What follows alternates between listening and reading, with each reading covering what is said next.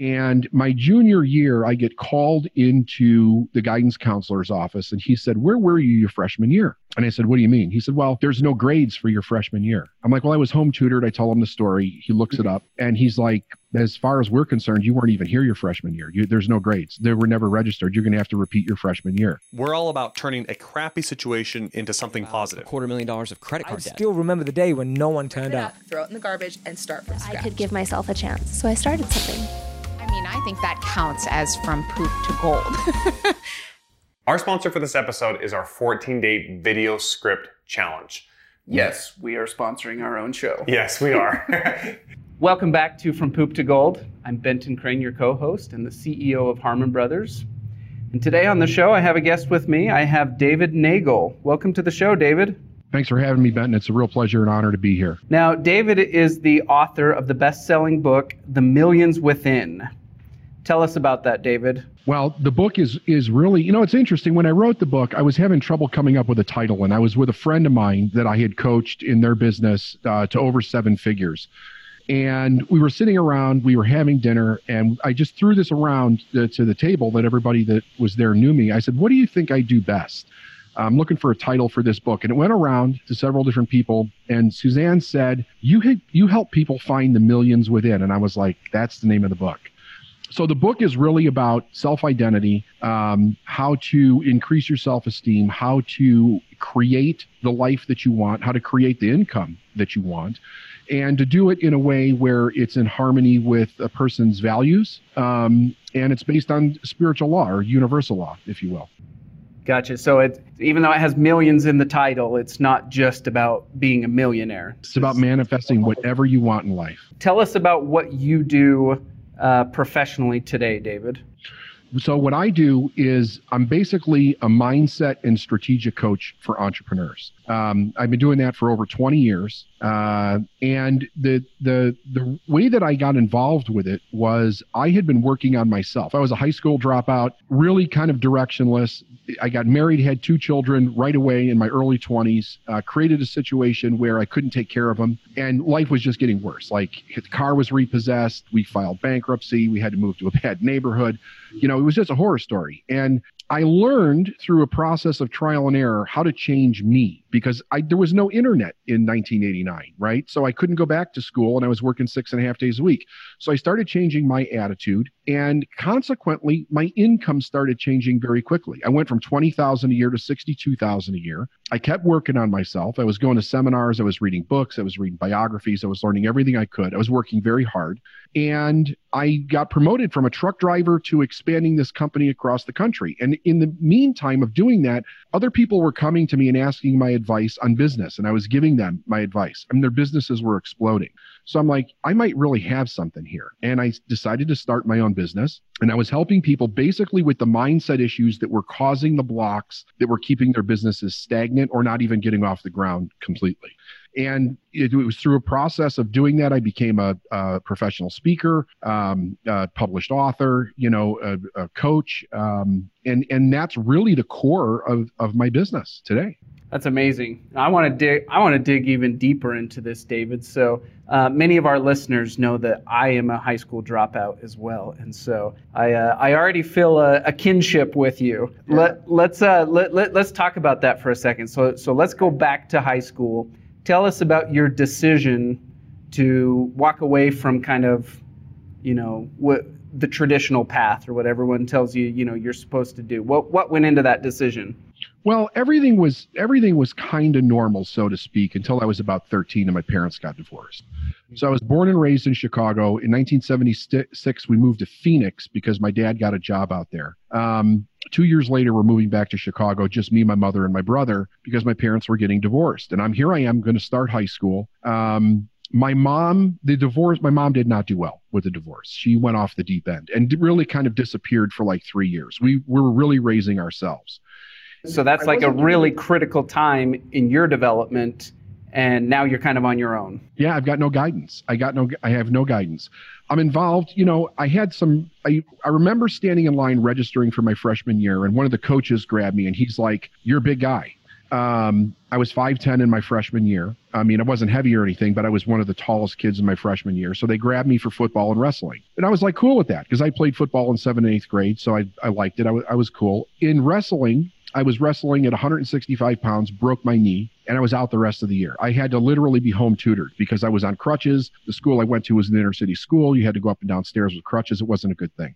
So I'm going along, not really doing very well. And my junior year, I get called into the guidance counselor's office, and he said, "Where were you your freshman year?" And I said, "What do you mean?" He said, "Well, there's no grades for your freshman year." I'm like, "Well, I was home tutored." I tell him the story. He looks it up, and he's like, "As far as we're concerned, you weren't even here your freshman year. There's no grades. They were never registered. You're going to have to repeat your freshman year." And I was already struggling. I was not doing well. I was cutting class, lots of problems. And I just said, "Screw this. I'm out of here. I'm not doing this again. I'm not going another year." My home life was horrible. The only thing that was working for me was I was working. So when I would get out of school, I would go to work. And I worked several different jobs. I even bought and sold cars and fixed them up and sold them on my own. So I'm like, I can do this on my own. I don't need school. And it was never in our ideology growing up that we would go to college. Like it was never, nobody ever said, "Hey, this is where you're going. This is what you're doing." I didn't come from that kind of a background. So it really wasn't an option. I didn't even consider it as an option. And I hated school so much, I just didn't want any part of it anymore. So that's when I decided to go out and work. But I found out that, I didn't have any skills. So I joined the Army. I was in the Army for about a year. I came out of the Army and I was an MP in the Army. So when I came out, I found out, well, I could go be a cop, but that really did not look good because... Is that what MP means? Military police. Okay. Yeah, military police. So I was military police in the Army. And when I came out, the only thing I was qualified for was to do that. It was not a good career. It just was not for me. So I'm like, I'm not doing that. The only thing left was driving a truck. So I did that and I drove a forklift for several years. And I kept increasing my responsibility without increasing my skill sets or my pay or my ability to have a wife and children and support them, which was tanking my self-esteem. Right. Talk to me for a minute, given, the current events that the world is experiencing today. I'd like to dive in a little bit more into your thoughts and that decision around not becoming a police officer. And of course, this episode probably won't go live for a few weeks or possibly even a couple of months. So for our listeners, the context of what's going on right now is the George Floyd situation. Protests all over the country going on around that. The Black Lives Movement is catching a lot of momentum and a lot of steam right now. And of course, a byproduct of that is that I'm sure being a police officer right now is probably a pretty hard, stressful job, I would imagine. So I'd love to hear your kind of thinking that went into that decision years ago. So I think the reason that caused me to say no to it was when I was in the Army, I witnessed somebody being killed, and I was very much involved in a bombing that took place at Rhine-Main Air Base. So literally on my way over to Rhine-Main Air Base to get my station, the embassy was bombed. And what happened was so when you go there, and I didn't know this in the 80s, right? So, I mean, I had no idea what was going on in the world, right? I'm just a kid, I'm ignorant, and I joined the Army, and I'm in for a huge wake-up call going overseas, which I requested, by the way. So before we go, we're told that they have these places like in Germany, like pubs and bars and taverns and stuff like that. Some you can go to, some you can't go to. And the reason you can't go to some of them is because they're known terrorist hangouts. So they're on a blacklist, right? And they're listed. They're listed at your post. You can't go to these places. This guy who is Air Force police, because the Rhine-Main Air Base was Army and Air Force. Mm-hmm. Air Force police goes to one of these places. This woman picks him up. She tells him that she's going to take him home and have sex with him. He's in her car or his car, whatever, and she kills him in the car. She's a terrorist. They put a male in his uniform that looks like him. They put a bomb in the car. They drive it onto the airbase because he's got all the credentials to get on. There's a bomb under the car. They park it in front of the embassy on Rhine-Main. It was supposed to go off at 9 o'clock in the morning when all these generals were coming in for this big meeting, but it went off at the wrong time. It went off at 3 a.m. So they shut the base down. When they shut the base down, some of the new recruits, depending on what your qualifications were shipped to other places where you could be a benefit. So I was shipped to East Berlin, and I was working at basically a Checkpoint Charlie. And they told us that if somebody gets across the wall, you can help them. But until they do, we can't do anything. We could just sit there and watch, and that's it. And they said, listen, people get gunned down here all the time. Like the Berlin Wall. We're yeah. This is 1986. And I'm there, and I have no concept of what they're telling me is real. You know what I mean? Like, you're hearing it, but you have no concept. And I see this family gunned down and killed in the street trying to get over the wall. And it was like PTSD.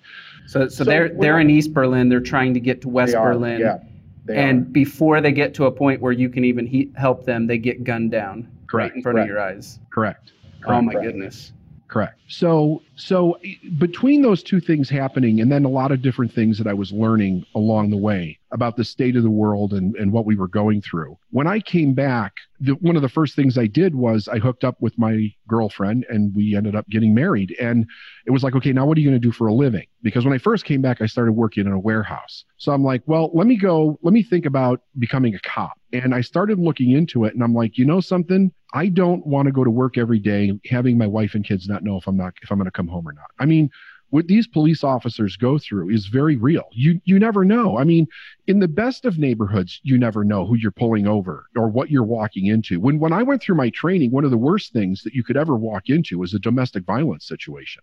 Like, we had more domestic violence training than basically anything else, because so many police officers are killed during domestic violence assaults. So that was like that, and the pay was much lower than I was actually making working in a warehouse. Okay. So I was like, okay, I'm not doing this. I'm not going to live. It really didn't bother me as much as it did my wife, but I'm like, I'm not going to live with everybody being in fear if I'm going to come home in the morning, after working a shift. So I decided not to do it. Okay. So you made that decision. So you're working in a warehouse. Now take us to the next step in that journey. Yeah. So the next step is that my stepfather works for Metropolitan Life Insurance. Now we're at 1988. I get a job there working briefly. So I go through all the training. I'm selling life insurance. I'm actually doing pretty well. And I think this is a career I can do, right? Because I was good at sales. I was actually making decent money, more money than I had made before. And then we had the savings and loan crisis that happened in the late 80s. The first thing people started dropping was life insurance policies. So I don't know how it is today, but at least then, part of your income in life insurance was not just first year commissions. It was off the book of business that you built for recurring commission that you got as long as the policy was renewed. And I had everything that I had built for 2 years just go down the tubes. So we ended up going bankrupt. We had our car repossessed, couldn't afford the apartment we were in, and I couldn't get a job anywhere. For 6 months, I was like, the only thing I could find was driving a forklift. That was it. I was not qualified for anything else. And had you guys had a kid at this point? 2. It was their second child. What does that feel like as a husband and father who you're trying to be a good provider, and then you go through something like that? Like, what are the emotions and thoughts that go through your head? When I could not pay my rent, I had to go to the office and ask the guy if I could get out of the lease. And he said no. So that meant we had to leave in the middle of the night. So we found another apartment in a bad neighborhood, like 57 miles away from where we were living. Thank God they didn't check our credit, because we just filed bankruptcy and we had a car that was repossessed. We got this apartment. It was next door to a drug dealer that used to beat his wife on a regular basis, who happened to be the guy that ran our application to get in the apartment. So, like, go figure, right? So it's like a stroke of luck on one hand, and it's like, oh my God, on the other hand. But my wife would call me at work and she would say, I got to take the kids to the park because they're fighting so bad over there. She's screaming her bloody murder. And every day I'm sitting down with a pen, a paper, a calculator, and I'm trying to figure out, how do I go from $20,000 a year to $40,000 a year to get us out of here? And I can't figure it out. And I'm doing other things. Like I had a job on the weekends where I drove a truck, still didn't make enough money. I bought an old Chevy Suburban with a plow on it. In the wintertime, I would come home, in the middle of the night, and I would plow gas stations. Still didn't make enough money. I didn't realize I was also overspending at the time, which was, I mean, I didn't have that maturity yet, but it was, it was all my own creation. So I would come home sometimes literally in tears. I would sit in front of my house in tears before I would go in the house. And I would think, how do I change this? I just don't know how to change it. And then a series of things happened that woke me up. One, I was sucked through a dam. And that really kind of woke me up to the idea that we're not going to be here very long, right? Wait, you just said that nonchalantly, like no big deal, but you were sucked through a dam? Yeah, right after my son was born, my second child. My wife and I got invited to go out on my uncle's boat for a day, and I was going to do some water skiing. It was on the Illinois River around Marseilles, Illinois, and I had never been there before. But we really needed a break. Like we were working so much, we had babies, like we just needed a break. So we go, and I did not realize that it had rained the entire week before we went down there. So the river was almost at flood stage, but it was so wide, it was just smooth like glass. You really couldn't tell that it was moving fast. So I'm watching the boat's watching me, we're going back and forth, whatever. I lose the rope. Don't get it back in time. And something tells me like to turn around, and I look over my shoulder. I see this sign that says danger, stay clear 600 feet. And beyond that is a dam, and it's a big dam. It's run by the Army Corps of Engineers, or at least it used to be. And I see myself going toward it. The boat takes off because they can't get me. I put my feet up because I think I don't want to hit my head on the concrete. And before I even get to the dam, I just get sucked under just like that. And I get sucked through it. So the sign was 600 feet away from the dam? The sign was 600 feet away from the dam. And by the time I turned around, I went past the sign and I was within the 600-foot zone. And somewhere before the dam, the undertow pulled me under. Oh, my goodness.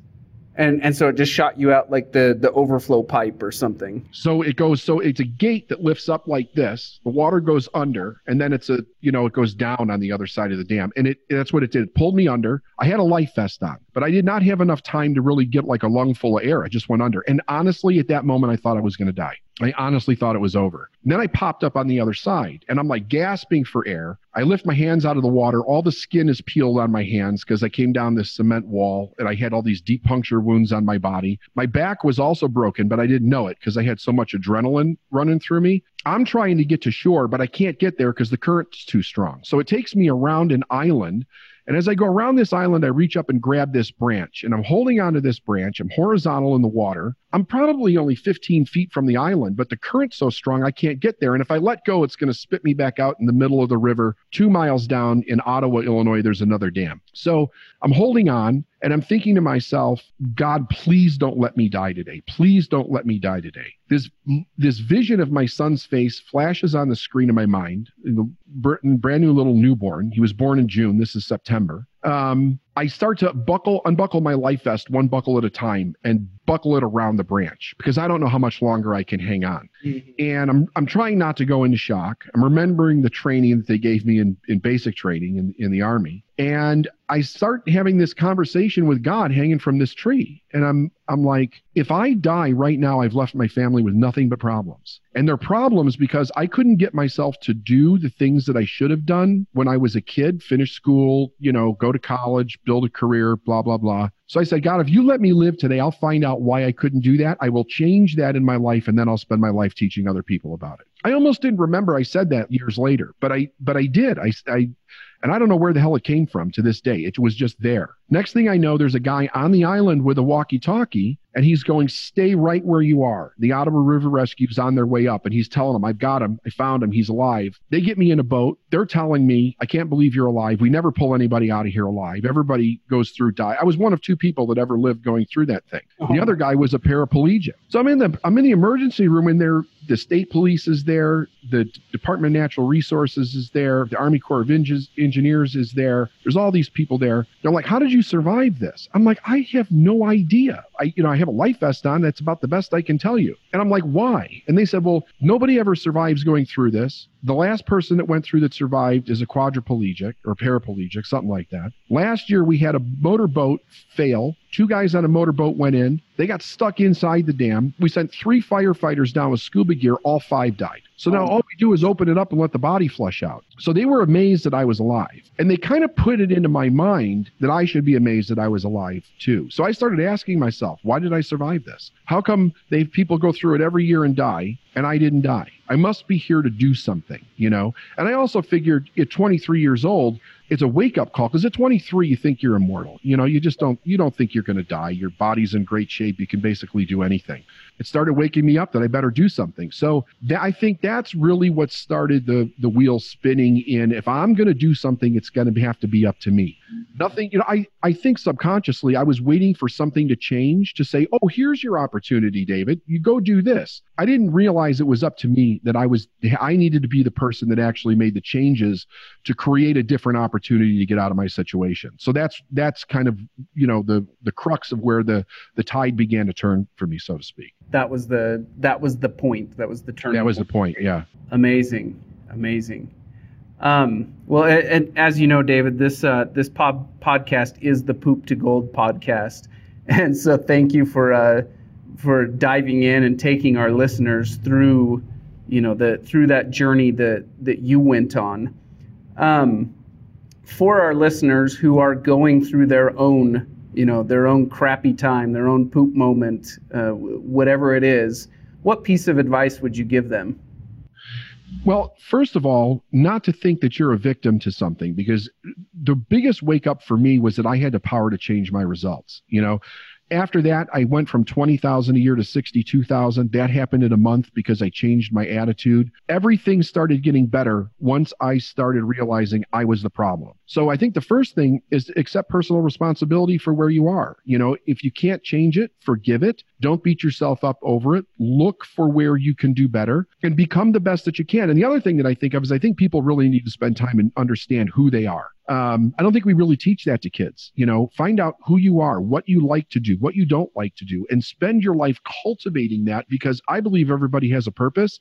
And when you find out who you are, when you accept your own authenticity in the world, I think you meet your purpose head on. And knowing that purpose lights a fire inside of you. 100%. 100%. Like once I realized what my purpose was, I never looked back. That was it.